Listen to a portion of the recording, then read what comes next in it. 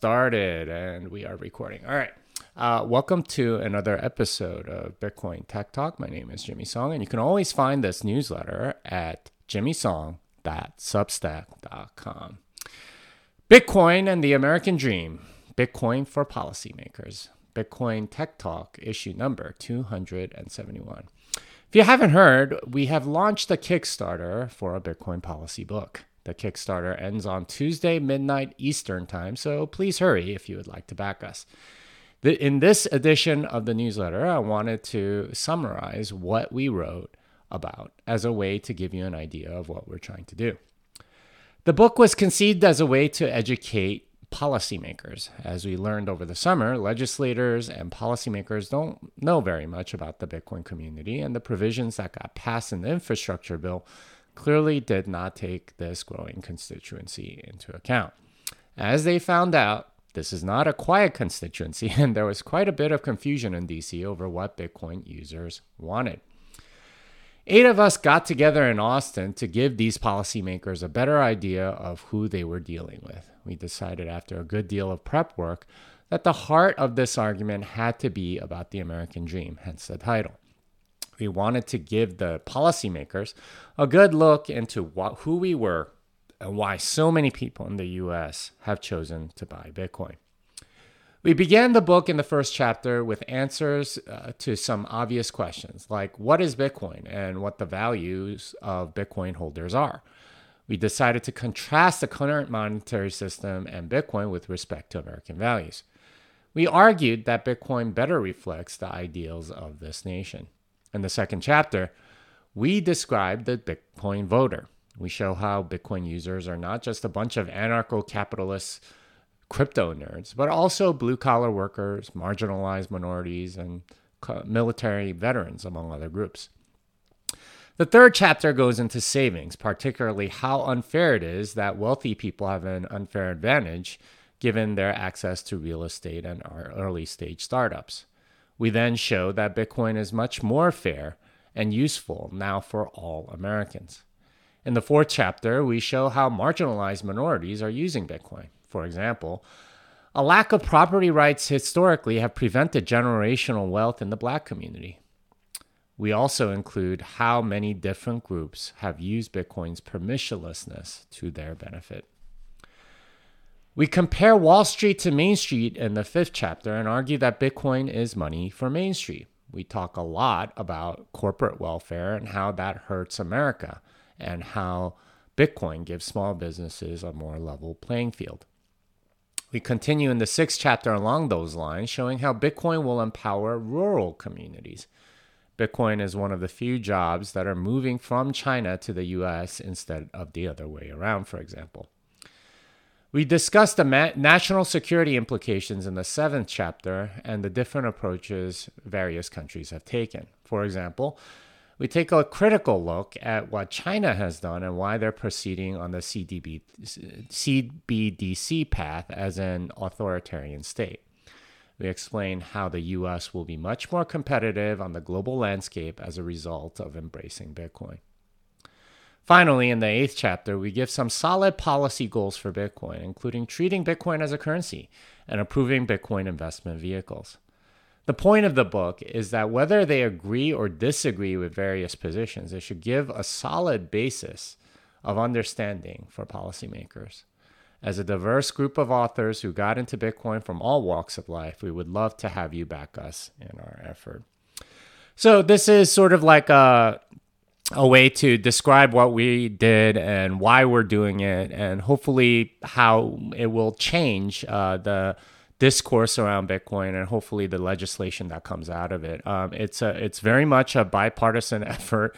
Well, not even bipartisan. It's like we have Republicans, Democrats, and independents, and people that weren't necessarily that involved in politics and so on. So it's a very diverse crew, and you could see it from our picture on the Kickstarter.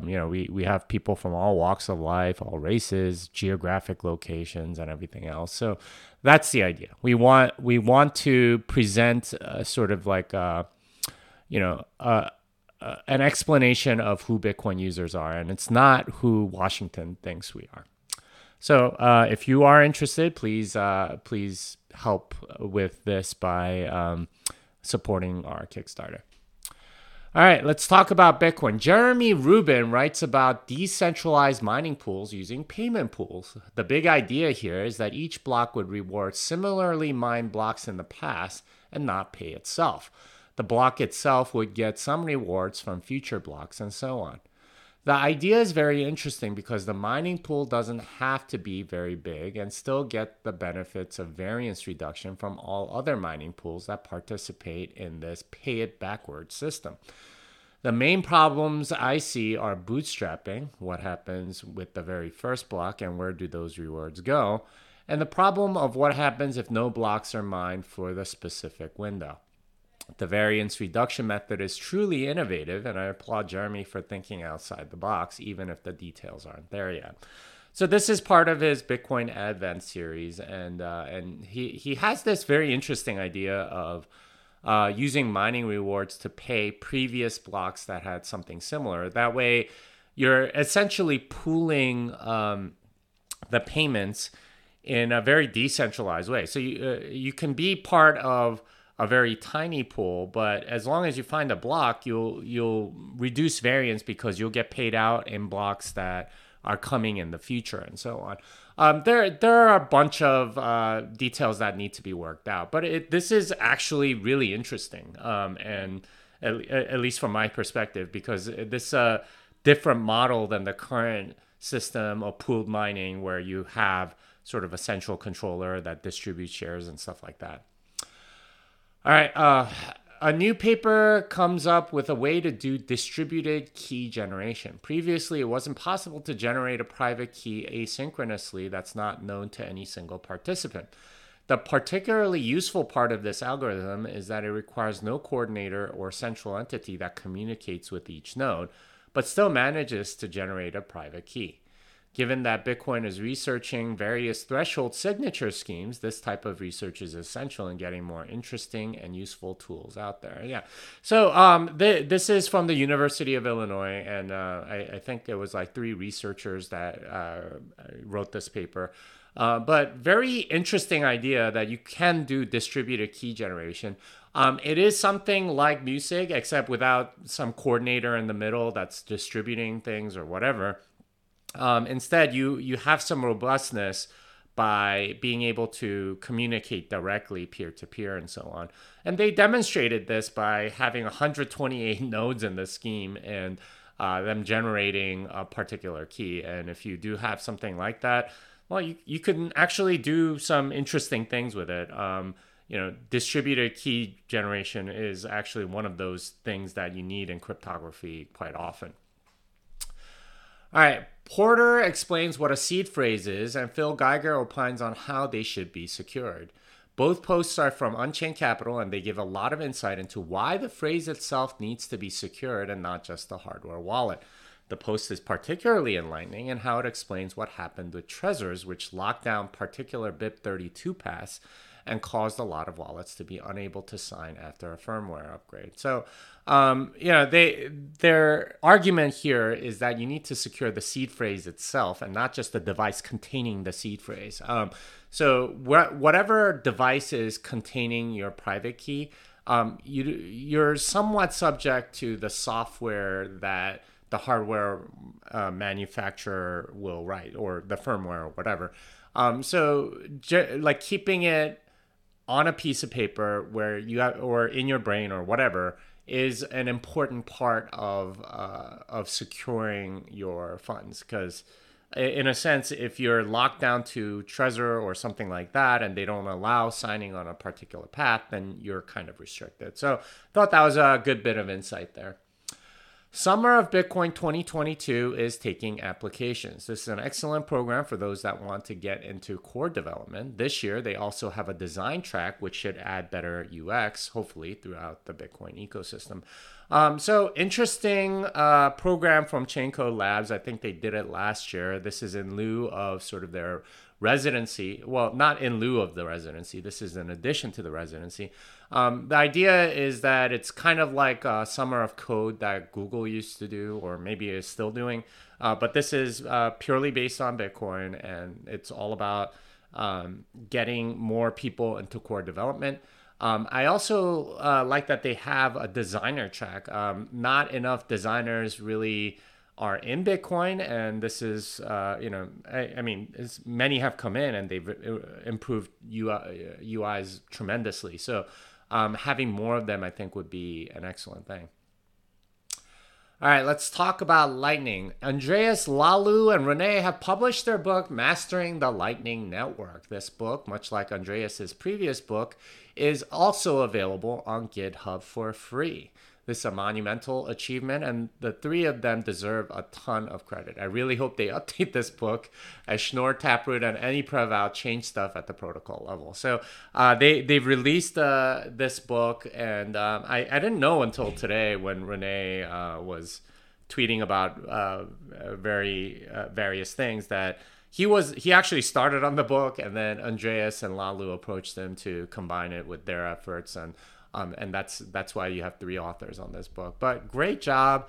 I need to order a copy and go read it and understand it at a deeper level.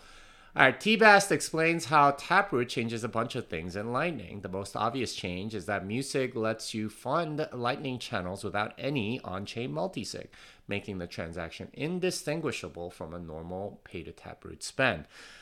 Slightly less obvious is the fact that a lot of scripts in Lightning now can be expressed much easier as tap scripts in a two-element tap tree. Finally, Taproot lays down the framework by which PTLCs, point time lock contracts, can replace HTLCs, hash time lock contracts. Worth reading to see what we can expect to see in the next few years. So, Bastien Tainterier, I can never pronounce TBAS's actual name, wrote this post on his GitHub, but basically talks about all the upgrades to Lightning that Taproot enables. Certainly, the Music thing is a nice security benefit because you have no idea that it's a payment channel on chain. And like when it resolved, it just sort of resolves. Although you could probably tell by like if it's like a non-cooperative close or something like that, because there will be like a time lock in there. But regardless, there's a bunch of upgrades that we get, and you don't have to have these very complicated scripts anymore. You just have tap scripts that are much easier to reason about. So great for developers. All right, LM Markets covers the Turbo channels in their always informative newsletter. Turbo channels are currently used by many Lightning Wallet providers and are essentially payment channels funded by a zero confirmation transaction. The post goes into the trade-offs and why wallet providers do this. The post definitely shows why the UX for a lot of Lightning wallets is so smooth. So they're using Turbo channels as a way to make everything a lot smoother. Like the security around that is a little bit, you give up a little bit on security for a better user experience and so on, which in of itself is an interesting thing. But yeah, you're essentially opening like zero confirmation channels, and that's what they're all doing, or many of them are doing. So interesting read, and definitely you should definitely look at it if you're into Lightning. Collider argues that Lightning is perfect for algorithmic traders. The main benefit for traders is the speed at which funds can be moved around, particularly to margin positions at exchanges. Lightning allows traders to not have to keep as large a buffer on each exchange, but use the network to transfer the coins as necessary. There's a bit of irony here, since Liquidity was the inspiration behind one of Lightning's competitors. And that competitor, of course, is Liquid. And the name Liquid even like is pointing towards the idea that traders could do this on their network instead of Lightning. What Collider is arguing is, well, Lightning actually kind of do this a little better. So we'll see where that goes. But I would love to see more of these exchanges implement Lightning so this sort of thing can become a bigger thing. Economics, engineering, etc. John Vallis reflects on Bitcoin, God, and consciousness. The post is long and largely philosophical, but sheds significant light on why Bitcoin has a tendency to cause inquiries in other parts of life. As John points out, money, being a fundamental part of communities, has significant relation to God and consciousness. The post goes to Jordan Peterson's Maps of Meaning, Rationality, and Meaning. The post is a good example of how deep the rabbit hole in Bitcoin really goes. So it's kind of a very philosophical post, but I think it's worth reading and understanding why Bitcoin sort of just opens up so many different lines of inquiry. And we have like a large group of like basically Bitcoin philosophers now, right? Like the Robert Breedloves, John Vallises, and Alan Farringtons of the world that are thinking about things in a very different way as a result of exploring Bitcoin. And that's definitely a thing which I really appreciate. Nicholas Weaver completely destroys the Web 3.0 narrative around Ethereum. As he explains, there are several things you currently need for participating on the distributed web, including a domain and a server. Web 3.0 doesn't obviate this need, but rather adds a significant layer of complexity for no obvious benefit. The point being that the Web 3.0 infrastructure is just Web 2.0 with tokens, which benefit the token creators and not any of the users. In other words, it's a scam. I thought the article was very good in laying out like there's no need for these tokens. And this is something that I've been saying over and over for many years now. You don't need a token, right? Like if you're going to build Web 3.0, it's better done on Lightning. That means that instead of having a domain name, you can connect direct peer-to-peer and know the public address and stuff like that. And you can run your own sort of domain name server on your own and run your own. It's so much that's a completely different model. This Ethereum Web 3.0 narrative is complete bunk. It doesn't add anything. Jeff Van Drew explains how to invest in Bitcoin in your IRA. The post gets into the weeds of U.S. tax law and goes into detail about the strategy Unchained uses to put Bitcoins into an IRA. If you are using the IRA vehicle for Bitcoin investing, this is worth taking a look to understand the implications of the recent McNulty case. So Jeff Van Drew has been doing sort of self-directed Bitcoin IRAs for a while. If you are in the U.S. and you have retirement funds and you want it in Bitcoin, I think this is the best way to do it because you have self-custody and so on. Banning mining has moved a lot of miners elsewhere, but not everyone. It seems that there's still a significant number of miners that chose to stay in China despite the ban. They are obviously operating illegally, but perhaps this is the best they can do since moving the equipment abroad is bound to be expensive, and the sale of equipment is likely to be puny compared to the gains that they can make mining. We had an interesting situation post-China ban where a lot of people were leaving. A lot of miners were leaving, the ones that could afford to, but there's a significant number that couldn't afford to. And if they sold the equipment on the market, they got sort of like below market rates, or like the ROI on a lot of these machines was like, a few months. So it didn't make sense to do that. Instead, they just continued to operate illegally, at least according to Chinese law. So there's a significant amount, according to that article, something like 20% of world hashing power is still in China. So, it's an interesting dynamic that we get to watch in real time. Keep It Simple Bitcoin has an excellent primer on Bisq. I confess I haven't used Bisq before, but the idea is great for those that are wondering how they can exchange BTC for fiat money without an exchange that will inevitably require some KYC AML restrictions. So I know a lot of people that do use Bisq to exchange as needed, and that's certainly a way to do it that works really well. So yeah, go take a look if you are interested in exchanging Bitcoin for dirty fiat. Ledn has a Bitcoin-backed mortgage product. This will be really nice for Bitcoin holders that want homes but don't want to sell their Bitcoins. Essentially, Bitcoin can be leveraged for real estate, which is an interesting play, though, as with any sort of leverage, there's some risk of loss. So essentially what they let you do is back a mortgage using Bitcoin. So you put like 100% of the home's price in Bitcoin in some sort of custody with them. And so and they lend you the dollars or whatever as a result, and you go and buy the home and you pay interest on this on a continuous basis, and that way you have the home and you're paying only sort of like the interest payments on it. Very interesting product. I imagine for a lot of Bitcoin holders that makes sense.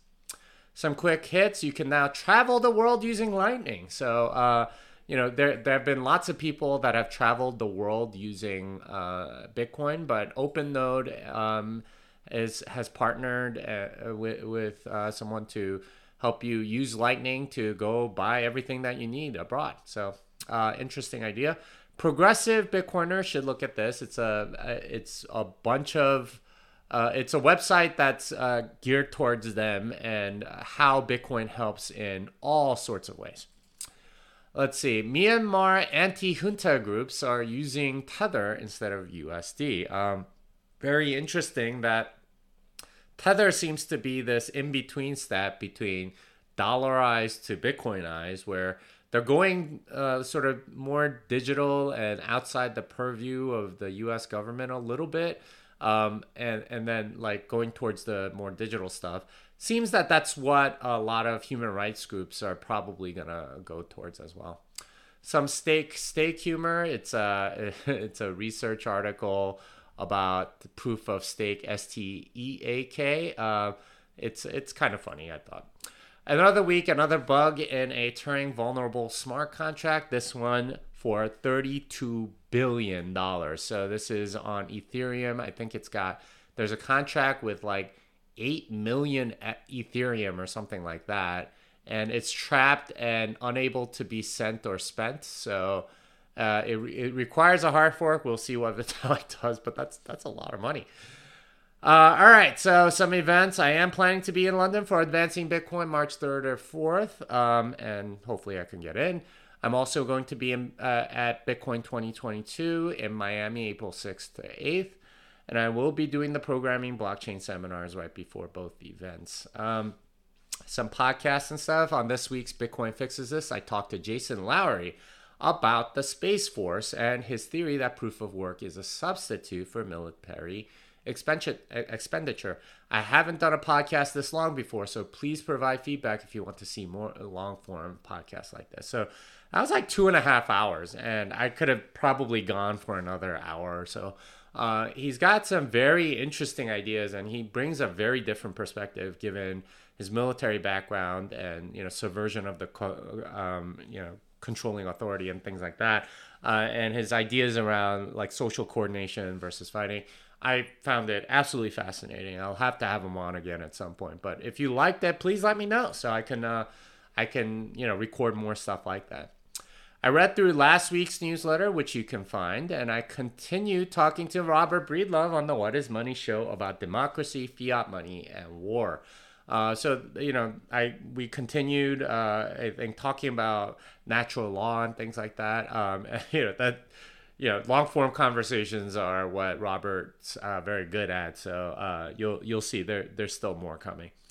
I was on Winging It to talk about Thank God for Bitcoin, which is now my second newest book. The newest one is obviously this new one, Bitcoin and the American Dream. All right, my other books are Programming Bitcoin and The Little Bitcoin Book. Unchained Capital is a sponsor of this newsletter. I am an advisor and proud to be a part of a company that's enhancing security for Bitcoin holders. If you need multi-sig collaborative custody or Bitcoin native financial services, learn more at unchained.com. Fiat Delenda S, this song is done.